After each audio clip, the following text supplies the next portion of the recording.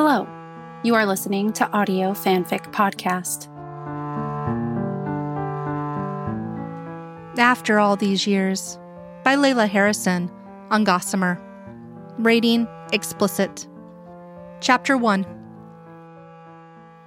Wednesday, June 5th, 1996. FBI headquarters.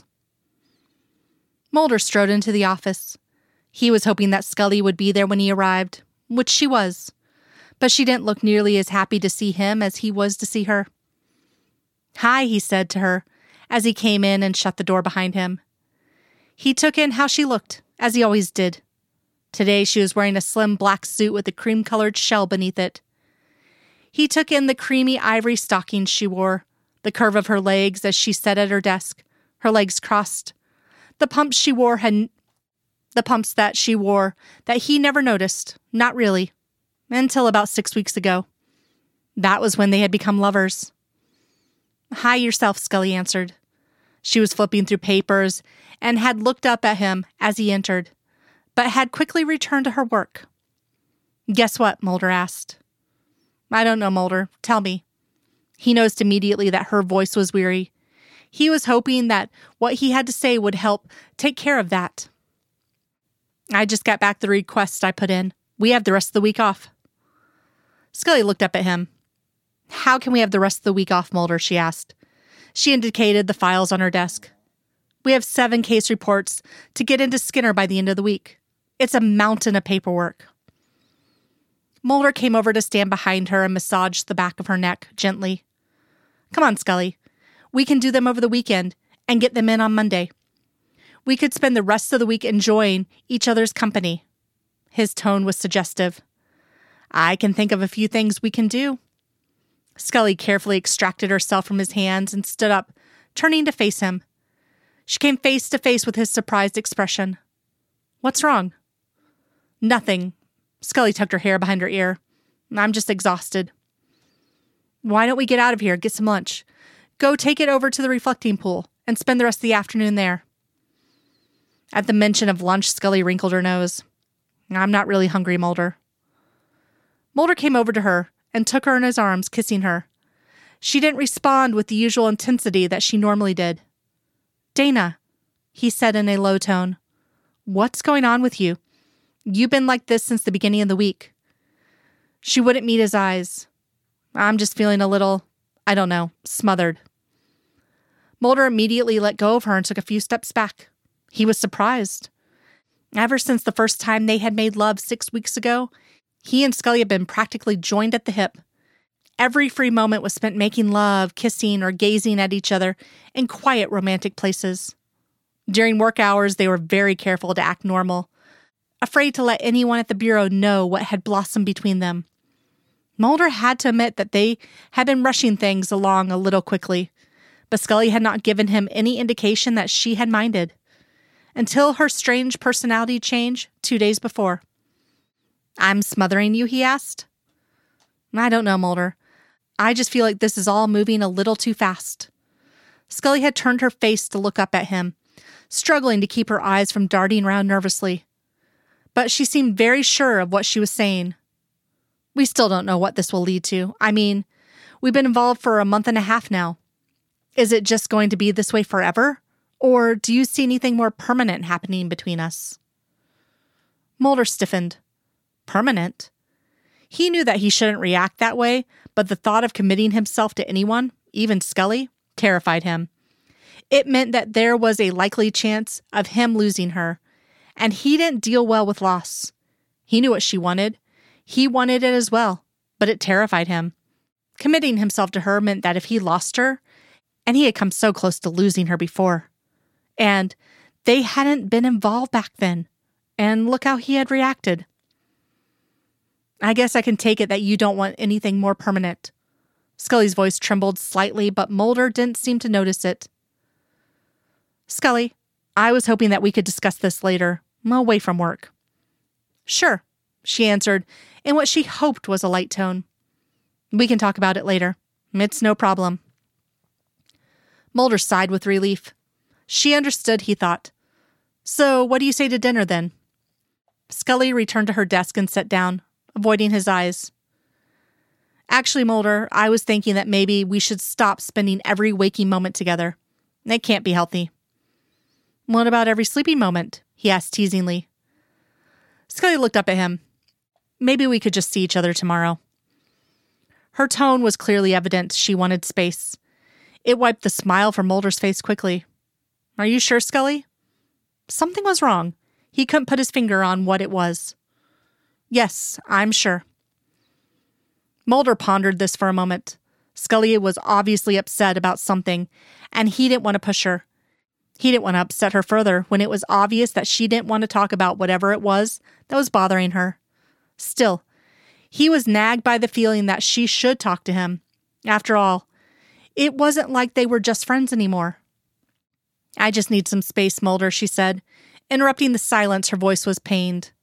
Mulder studied her face. She looked upset. Okay, Mulder replied, as calm as he could be. He was right. Something was terribly wrong. Okay, I'll give you some space. But Scully, I need to ask you one thing. What? She asked, looking up at him. Did I do something? Say something wrong? She looked down at the desk full of papers, closed her eyes, shook her head a bit, then opened her eyes again. No, Mulder, it's nothing that you did. Her voice was somewhat controlled, but he could still sense that she was keeping far too much from him. There was silence in the office again. Mulder shifted uncomfortably from one foot to the other. He and Scully eyed each other for a few moments. Then Scully cleared her throat. Can you finish this up for me? She asked, standing up and pointing at the paperwork. I need to get out of here for a while. Sure. Mulder nodded, wishing that he could go to her, hold her. He somehow sensed that she would not want that at this moment. He felt distant from her. He couldn't recall feeling like this once since they were involved. Mulder used to joke that there were two ways to determine time in his life. Before they had gotten involved and after. They had been like this before, but not now. Scully gathered her things and headed for the door.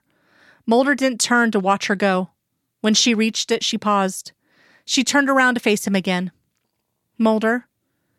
His back still at her. Yes? I love you, she said softly. Without even seeing her face, he knew that she was crying. Then he heard the door open and Scully was gone. He didn't even have the chance to reply. Mulder. 2 days passed. Scully didn't come into work for the rest of the week. I called her once on Thursday afternoon, but got her answering machine. I'm sure my message sounded pretty pathetic. As soon as I hung up, I wished that I could somehow erase what I had said. Scully, I don't know what's gotten you so upset, but I was hoping we could talk about it. That's all I want, is to talk to you. Please, Scully. She didn't return my call. I waited until Sunday. I fought with myself internally. She'll call you when she's ready, I told myself. But I need to know what the hell is going on. She didn't show up for work Monday or Tuesday or Wednesday. Finally, Thursday morning, I called her house. This time I got a recorded message. We're sorry, but the number you have dialed has been disconnected. No further information is available about that number. This is a recording. I slammed the phone down. Disconnected. Fear coursed through my veins. Had something happened to her? I grabbed my coat and headed for her apartment. Damn it. I shouldn't have waited so long. What if... I stopped myself. I knew she wanted space, but I had to know that she was all right. I didn't see her car on the street when I pulled up. I headed into the building and went to Scully's apartment. I stood outside the door for a moment, then finally took a deep breath and knocked. The door swung open slightly under the pressure of my hand knocking on it. I cautiously drew my gun.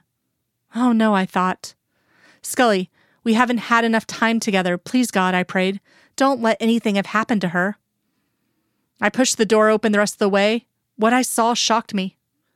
The apartment was empty. It had been cleared out. All of Scully's furniture was gone. I quickly checked every room. Nothing. There was some leftover food in the refrigerator, baking soda, and a stick of butter, but nothing else. The closets were empty. There was no phone plugged into the jack. The pictures on the wall were gone. No clothes in the closet. Nothing in the medicine cabinet. The apartment was completely empty. I wandered through the apartment in a daze. I didn't understand what had happened. Finally, I made it back out to my car. I had the sense to think to call Margaret Scully on my cell phone. Before I could dial her number, the phone rang. Scully, I thought, answering it immediately. Mulder, this is Skinner. I wanted to let you know that Agent Scully has resigned. My hopes that it was Scully on the phone vanished. What? I asked incredulously. She's resigned? I thought you knew, until I saw that the witness's signature on her resignation form wasn't yours. Skinner's voice was calm, but I could tell that he was disappointed. Of course he was going to be calm, I thought. He's not like me. He has no clue that we got involved. He's not in love with her like I am. I didn't know I managed to get out. I'm at her apartment now, and apparently she's moved. Her things are gone.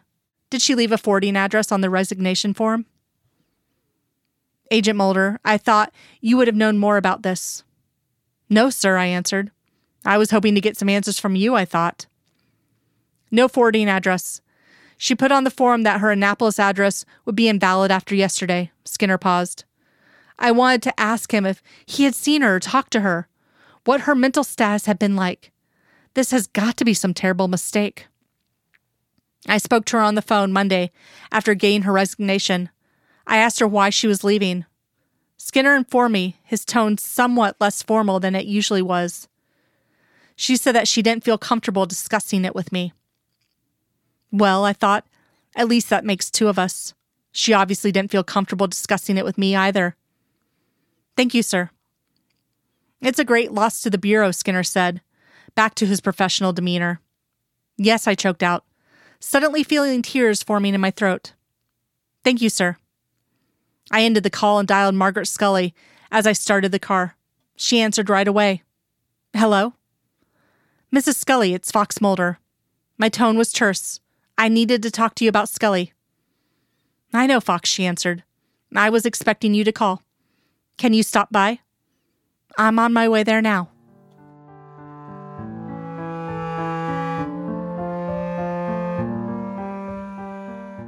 If you like this story and would like to contribute, you can do so by going to our Patreon page at www.patreon.com/audiofanficpod.